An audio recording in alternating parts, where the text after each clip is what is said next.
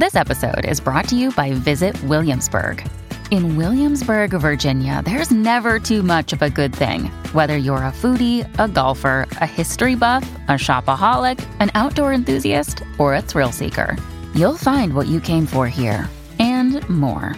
So ask yourself, what is it you want? Discover Williamsburg and plan your trip at visitwilliamsburg.com.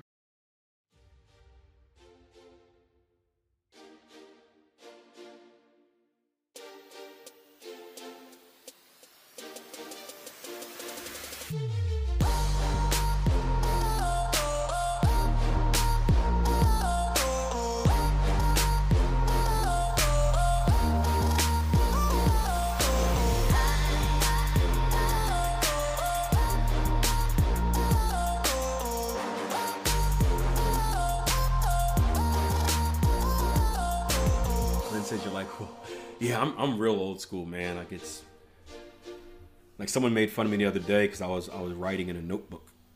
I was talking to Jason's friend, Daniel Presley, the other day, and we were talking about just presentations and stuff like that, and like going back and forth with like should you give away your PowerPoint presentations at events, or like should you record events? And I'm like, I'm not a fan of recording events. I don't like when we record these week-long webinars. I'm a fan of kind of like the moment, like, and we did this back in the day when we first started with Trading Power, where it's like, hey, this is a live event.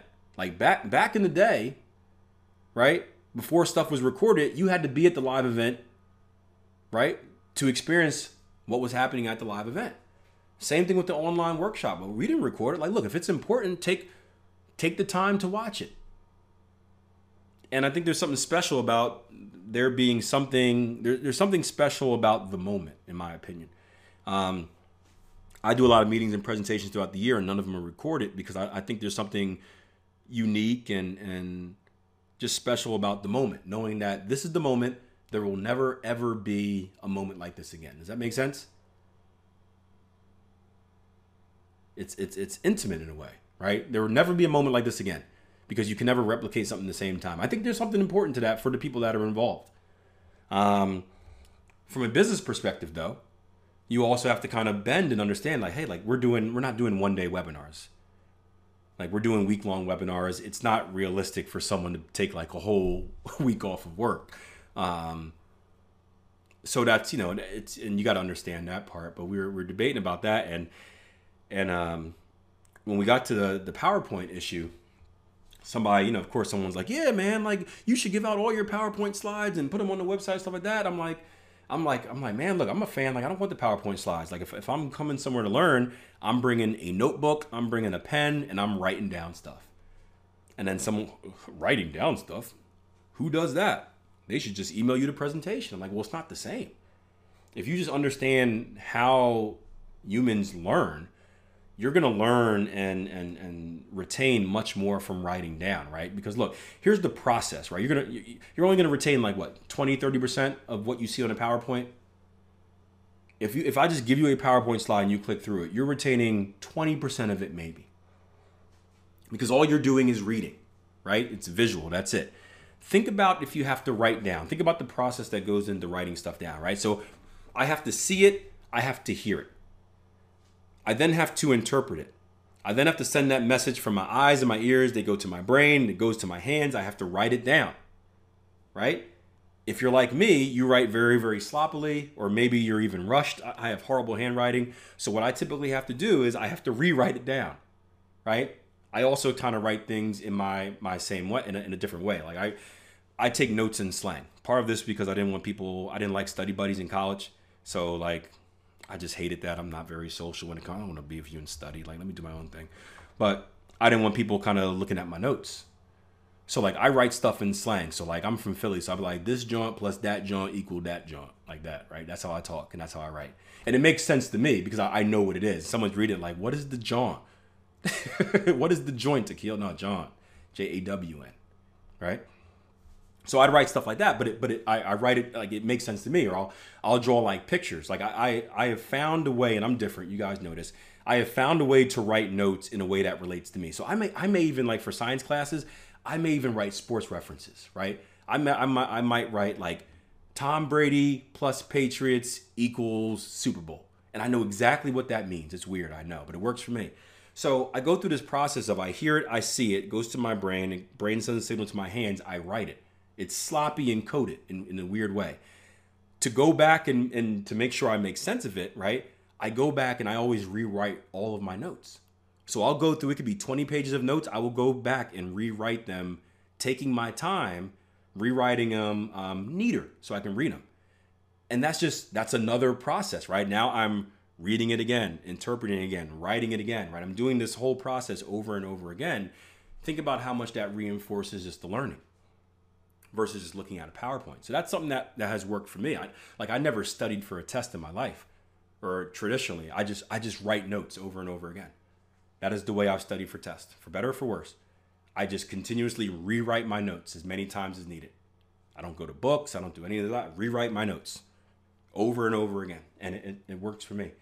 But I'm old school that way. Like, I like, even with when I do like training, if I do like a training course on charts, like I'm there drawing candlesticks by hand. Like if someone's teaching me about a higher high, higher close, I'm literally, you guys may want to give this a try. I'm literally taking my I'm literally taking my notebook and I'm drawing out this, and I'm drawing out, you guys do this a lot, I'm drawing out that, right? And I'm drawing out a line there, and I'm being like higher high, higher close, like, and I'm writing that in my notebook. If you want to take it even older schooler, I've heard this from a lot of old professional traders, where it's like this, and a lot of this comes from before charts were available. You know what they used to do to really understand price action? And they said this is by far the best way to understand price. They would get some old school graph paper, and they would make their own charts. So each day, you can imagine this process takes a long time, but each day, right, you have all the information you need each day, right? Open, high, low, close, right? They would go to the newspaper at the time, right? And they would look at the open, high, the low, and the close of the session, and they would literally, on graph paper, draw their own candlestick based on that information. And they said, I've never done this, but they said it's amazing I guess how it helps you learn about price action and the interpretation. I don't have the time to do that because, if you're doing a day at a time, it's that's a long time. You're investing like a month, you only have like 30 candles. But it's interesting. It's interesting, the writing down part. But even when training, I drew out charts in my notes, and I did it handwritten. I guess if you're creating it, you're on your own in the computer, I guess that kind of counts as handwritten. But the fact is, you're active. You're active with reinforcing those ideas. So good stuff. We should get back to Aussie. Cody got short. Let's finish up on Aussie and we'll take our break. Same when it comes to book, I prefer to read them rather than listen. Yeah, I can't. I'm so far behind on my books because I did audiobooks for like a year and I just can't retain the information. I mean, I was happy. I blew through like 20 books and I was on the internet like, yeah, I read that. Yeah, I read that. Yeah, I read that. But I couldn't retain anything. I have to read it physically. Like I got joy. It's weird. I got joy this morning after our conversation.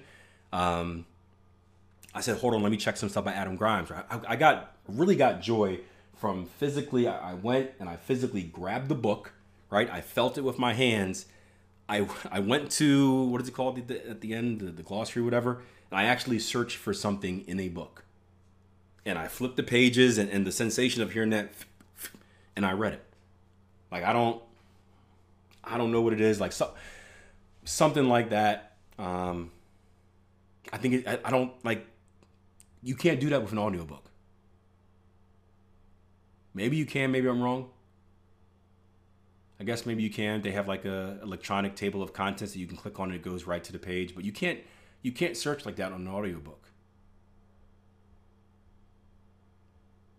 So I don't want to say one's better or worse because I haven't finished the book in like 20 years now, but yeah.